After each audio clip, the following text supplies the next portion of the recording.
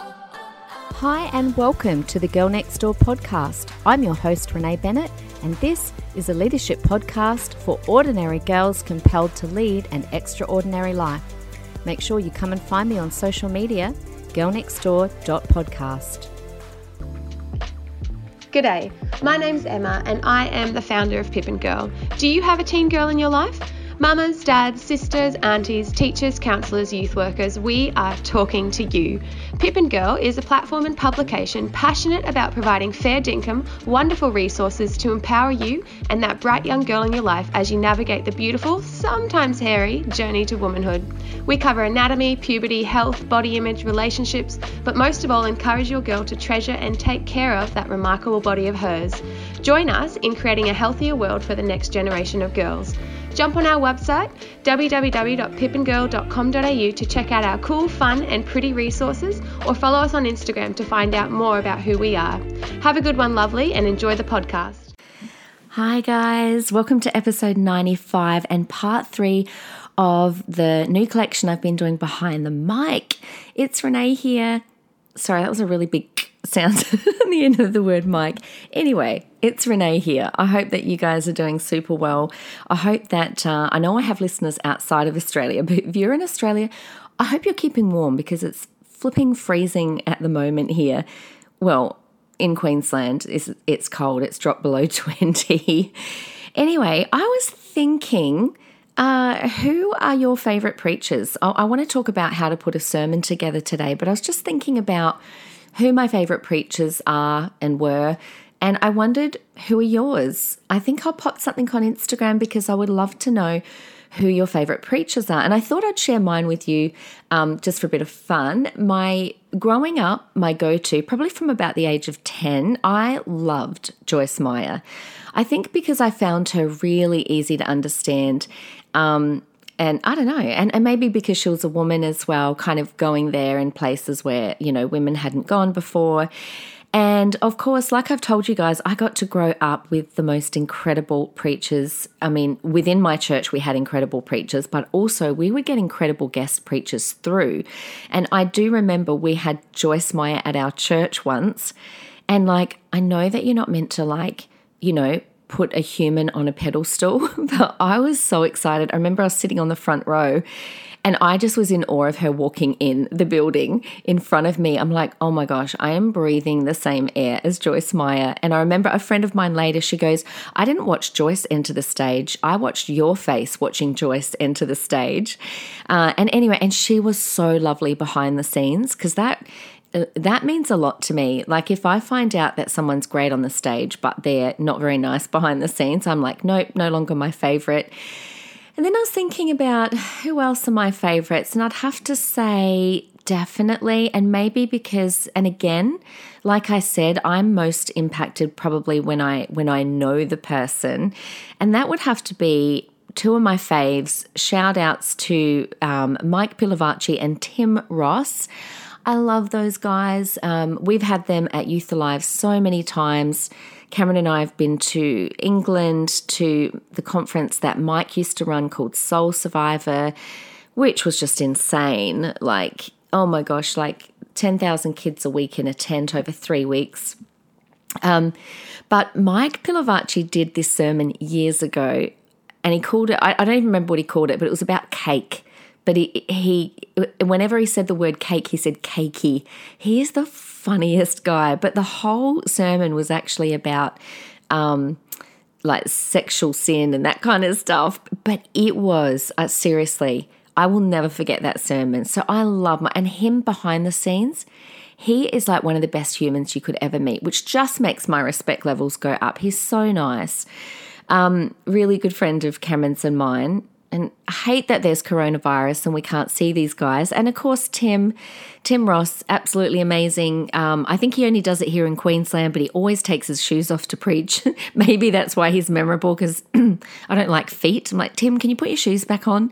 But he has this way of really capturing young people, but yet giving really solid theology at the same time. And he's funny and behind the scenes, honestly, incredible. We call him Cameron's other brother because we all just love each other so much. So shout out to those guys. So who's yours?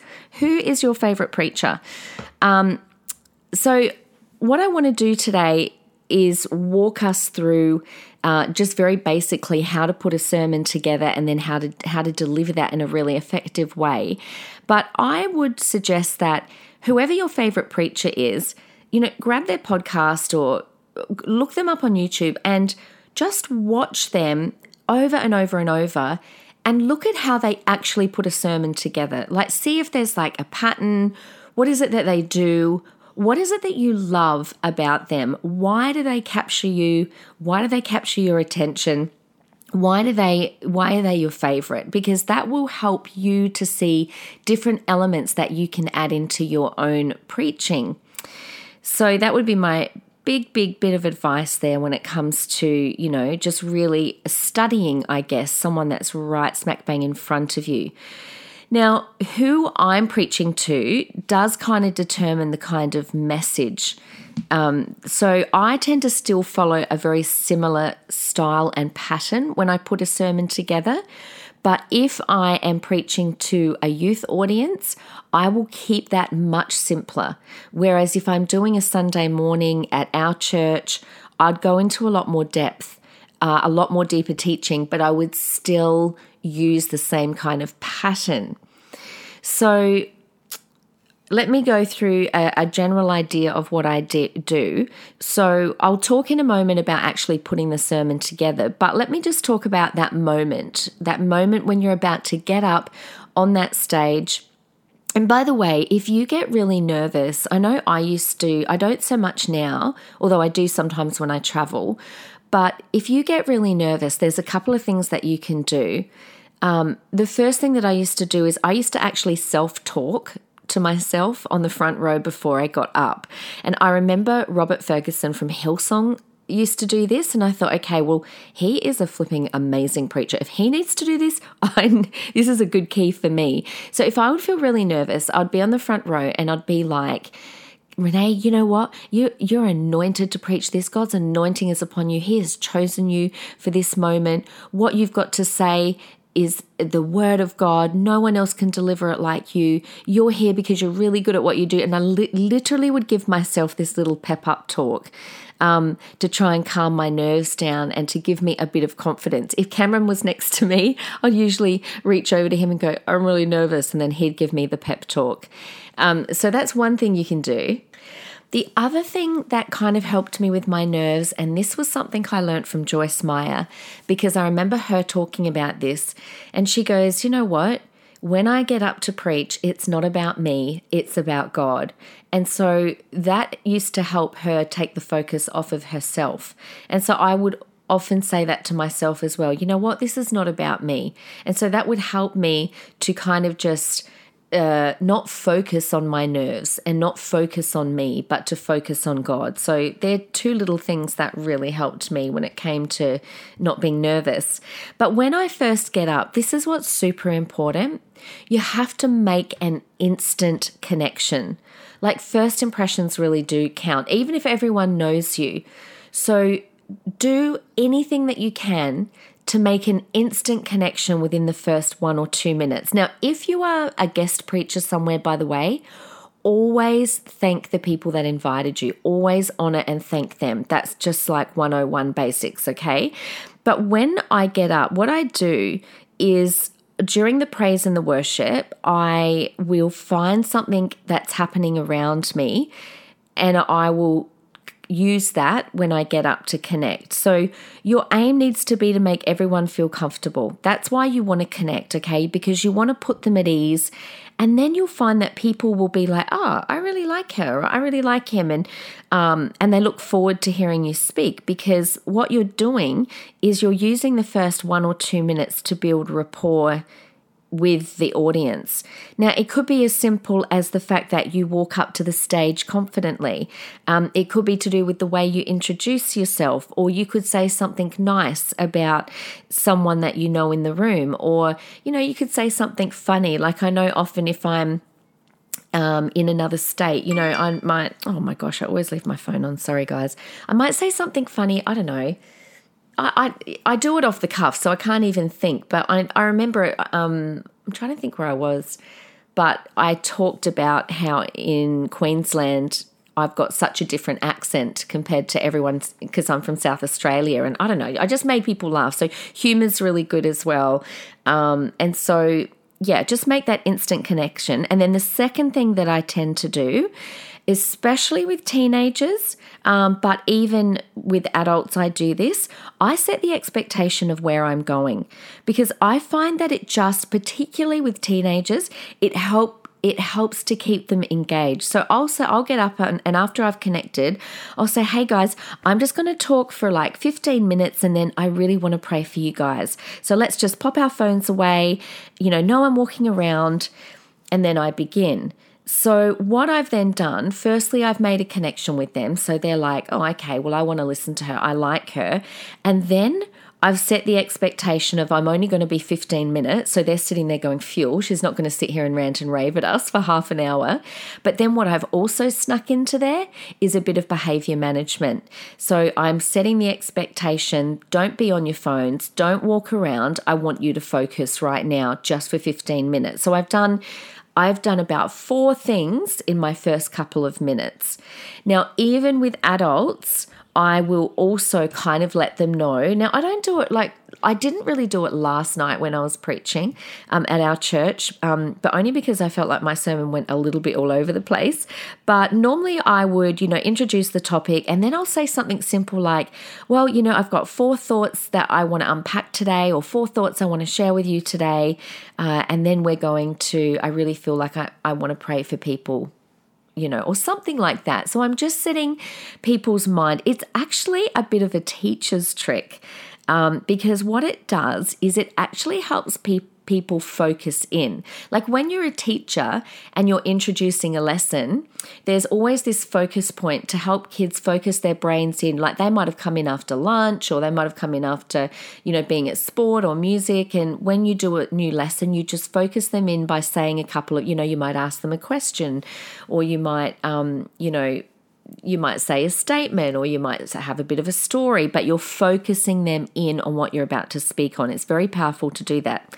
Okie doke, how do I put my sermons together?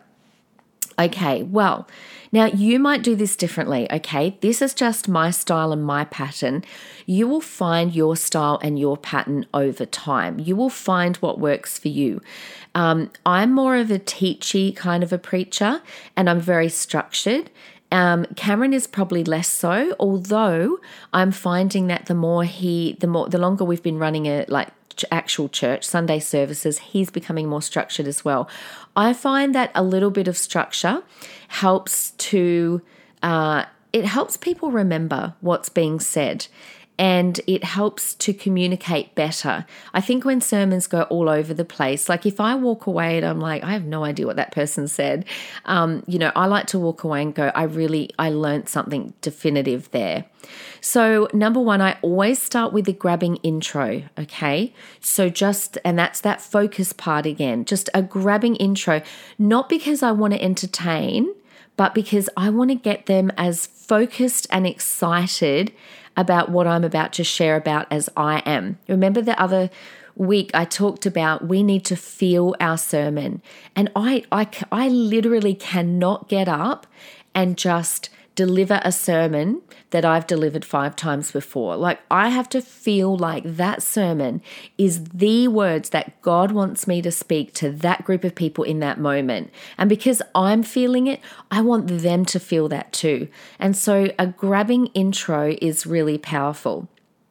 Now, next what I do is from there, I keep the format really simple. So your content can actually be as in-depth or as simple as you like. It's like totally up to you. But the format, I keep really simple. because I like people to walk away remembering what they heard. So my format is that I normally do 3 or 4 points or 3 or 4 thoughts. And for each thought, I'll have at least one scripture and usually one simple illustration. Okay, so let me say that again. So that literally is like if you saw my notes and I highlight as well, you would see intro and then you'd see thought 1, and then there'd be a story and a scripture, not necessarily in that order. And then same with thought 2, there'd be scripture or 2, maybe another illustration. Thought 3, same thing again, maybe another. I don't always do an illustration for every point, but I just find that it helps. The other thing that it's important to do that I do, and I find people really love it, is I constantly reiterate what I've said and I repeat my thoughts as I go. So by the time, for example, I'm doing thought number 3, I will go back and recap thought 1 and thought 2, and now we're on to unpacking thought 3. And then at the end of the sermon, I recap those thoughts again. Now, the best person, if you want to hear someone do this well, Craig Rochelle is insane at it. And I think that's one of the reasons I actually love his preaching. I love his leadership stuff in particular. And the reason I love it is because I really grab a hold of what he says, because it's very structured, very simple, but he goes over it and over it. So by the end, I completely remember what he says. Now, when you finish off, okay, this is like landing a plane or wrapping a present, okay? If you buy this amazing present for a friend and you just do this sloppy wrapping, or you don't wrap it at all and you just give it to them, that's kind of what it's like if you do this amazing sermon but you don't wrap it up and finish it off. Or it's like landing a plane. You expect when you're on a plane that pilot knows where you're going to land and how he's going to land the plane. Now, a sermon is the same, okay? So you want to kind of wrap everything up. So you need to kind of conclude it. And so the way I do that is I repeat everything. I repeat those main thoughts. But then what I'm heading towards, because remember we've talked about these are not just your words. There is a weight to this. This is God's word. It is alive. It is powerful. It is active. You know, you haven't been just gifted in your delivery, but there's an anointing there. So what you want to do is to go, okay, Holy Spirit, what is the takeaway? And remember last week I talked about planning for this. So this is the landing of the plane, the coming to the end. What is going to happen now? How are you going to land it? Where are you going to land it? Is there a takeaway? Will there be a response? Are you going to do a salvation call out? So if you're preaching, and when you preach, remember we talked about it's to see hearts transformed, then how is that occurring? And I talked last week about different ways that you can do that. Okay, so that's just some practicals. Now, let's get even more practical. Izzy and I always have arguments about this with our sermons. There's something to me that's disconnecting about and using an iPad. I just cannot use an iPad. I don't know what it is. I like to be able to see a whole page of notes in front of me. And I also, I don't know, I don't like it when people MC from a phone either. I think because when people are on their phone, whenever someone like a friend or when Cameron's on his phone, I feel completely disconnected from him. And I find the same when someone's out the front. There's something about a phone that says, I'm in my world and you're not in my world. So that's just an MC one. Don't MC from your phone. I absolutely do not like it. But look, you might be in a church that's what they do. So if that's the case, ignore me. This is just my preference. Like I said, I feel like it looks like you're disconnected. So I'm a little bit old school. I I often write notes on my phone first in the notes section, and then I email it to and I do that because I write the sermon all week. I'm not just thinking about it or that one sit down. And then I email those notes to myself, and I literally copy and paste it, throw it into a Word document. I put my notes together on a Word document first. I just kind of vomit all my thoughts out on that first. Then I do a lot of research, by the way, depending on what it is. More for Sundays, I tend to do a lot of research, like hours and hours of research, but probably not so much for a youth sermon. Then I organize everything on my page so it's nice and kind of structured, and I put headings on there like intro, thought one. I highlight things in different colors, like I highlight my scriptures in green. I highlight, now I'm really OCD, I'm telling you the color. I highlight the thought, and then I highlight a story or illustration, and then I print it out and I put it in a nice black folder. It's important. Everything about you says something about you. Don't get up there and have your notes scrunched up in a horrible piece of paper or a book that looks like it's been chewed by the dog. So have a nice black folder, or okay, if you are like Isaiah and Cameron, they like to preach from an iPad. I have no issues with that at all. I don't know what it is.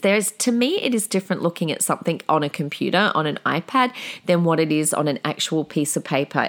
My brain functions better. So do whatever suits you best. Okay, so let's talk about what sets a good sermon apart from a great sermon. And this is key. Like, you can have great content, really good structure, but when it comes to you delivering it, there's one thing that's going to set it apart, of course, from anointing, which we talked about last week, but that is connection with people's hearts.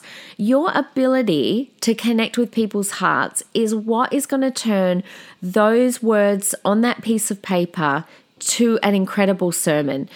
Cameron does way less notes than me. He'll often just handwrite some thoughts. And so if I were to preach from his notes, that'd be terrible. But Cameron's got this ability to connect with people. I've got an ability to connect with people. And so it turns those notes into something that's incredibly powerful. How can God transform a heart if we haven't connected with their heart? We should be emotional connectors. Now, if you have no emotion and no passion, you won't reach a generation. Why do you think this gen are so taken with movies and music? Because those things move their heart. People are drawn towards the things that move their heart. Jesus touched people's hearts, and that's what makes a sermon so incredibly powerful.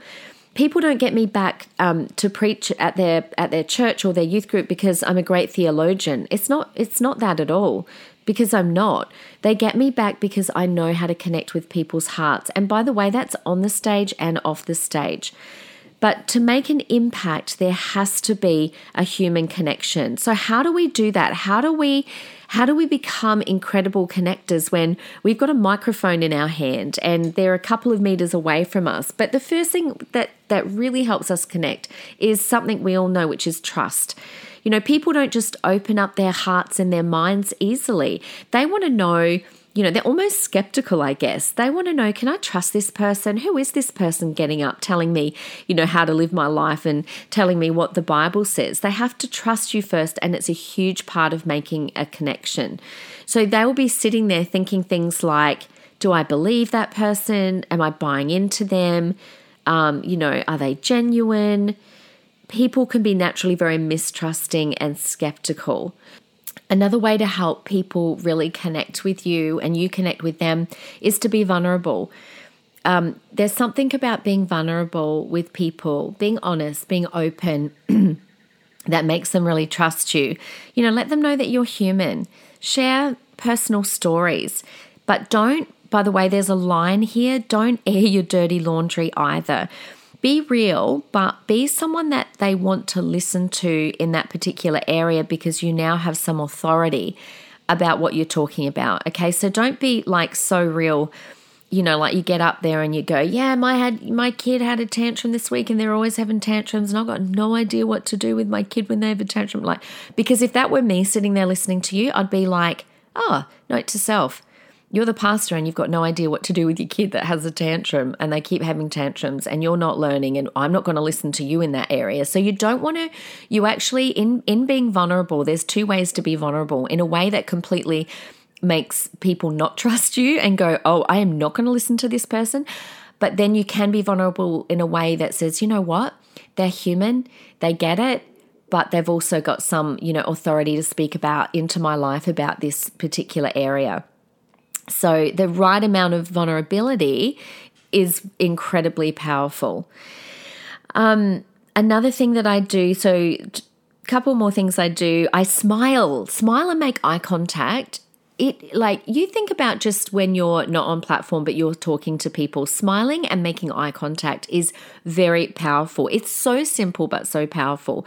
So I make eye contact with people all over the room and I smile at them. I will literally pick people out in the room and smile. Now that's intimidating at first when you're a bit new at preaching, but it's a really amazing way to, people kind of smile back at you, and then that even helps to calm your nerves if you're a bit nervous. Don't you like talking to someone who genuinely smiles at you? It literally can warm up a whole room of people when you smile. Make sure it's a natural smile, by the way, because again, a fake smile will make the room feel like they're being manipulated. But a really warm smile, it just makes people relax and trust you. Another way to help people connect with you is to make them laugh. Making people laugh is a wonderful way to keep people on board with you. When people laugh together, it builds instant connection, and audiences who laugh with you quickly come to like you. It really takes away people's defenses, which means now you have the chance to truly connect with them. And remember, the reason we're connecting is because it's about heart transformation. How can God transform someone's heart if they're so bored or so mistrusting of you that they're not listening? Another thing that I do to make people not just connect with me, but to connect with what I'm saying is I make what I'm saying relate to them, because ultimately people care about how what you are talking about relates to them. So we need to bring the there and then of the Bible to the here and the now of people's lives. How do those words on that page of the Bible relate to me right now where I'm sitting in 2021? I always ask myself, what does what I'm saying have to do with the person on the seat right in front of me? So I try to relate what I'm saying to real life examples that they can relate to. I ask questions that draw them in. That helps to make your words relatable. So, for example, yesterday I was talking about how we all need to, we're created from Galatians 6 verse 5 to create and carry our own load or our daily responsibilities. And I started listing those off. And I had a backpack on my back, and I'm like, this is what God wants us to do. It's like having a backpack. We need to carry our own stuff. And then I said to them, to make it relate, I go, whose backpack are you carrying that you shouldn't be? Who's making you carry their daily tasks that you shouldn't be? So just asking a question makes it immediately relate to them. So that's kind of it for my, putting together my sermon and that whole, different ways to make people connect and for your hearts to connect. Because like I said, the aim is heart transformation. And ultimately, it's up to us to do the best in that area, and the rest is up to the Holy Spirit. We can't actually change hearts. We can lay the foundation, we can connect, we can deliver those words, but we can't actually do the work. Only Jesus can do that. Only the Holy Spirit can do that. So you've got to remember, you might say one thing, but the Holy Spirit will make that be interpreted in 100 different ways for 100 different people. One thing can mean something different depending on where they're at in their life circumstance. So, for all this good content and great connecting, really there's just one aim, and this is where I want to finish it, but this is the one aim. Your aim when you're preaching, it's not so that people walk away and say, wow, what a wonderful preacher Renee is. Man, what an amazing preacher you are. Insert your name there. No, what the goal is that you've connected so well. They've been so moved that they lay in bed that night, remembering the sermon, remembering the words that you've spoken because you delivered them with such skill and such heart, and it moved their heart, that they're not thinking, what a wonderful preacher you are, but they're thinking, what a wonderful Savior I have. That is the ultimate goal, that they're not sitting there giving you accolades. It's not about you and me getting accolades, but it's about hearts being transformed. I want people to remember what I've said because God uses that to change their life. I want them to be laying in bed at night and going, God, you're amazing. God, you spoke to me today. I don't want them to remember how good Renee Bennett's preaching is, but how good their God is. Alrighty, guys. I hope that's helped you. I think that's kind of rounded out our behind the mic sermon. I mean, there's lots of other things that we could talk about, but I feel like I've kind of hit up those main areas, and there's just so many other topics to cover that I want to start on for next week. So until then, have the most wonderful week. You guys are amazing. Go put together an absolute incredible sermon, and I look forward to being with you. For those that listen to Parenthood Friday, come and join me there. I'll see you then. Until then, keep warm, guys. Bye.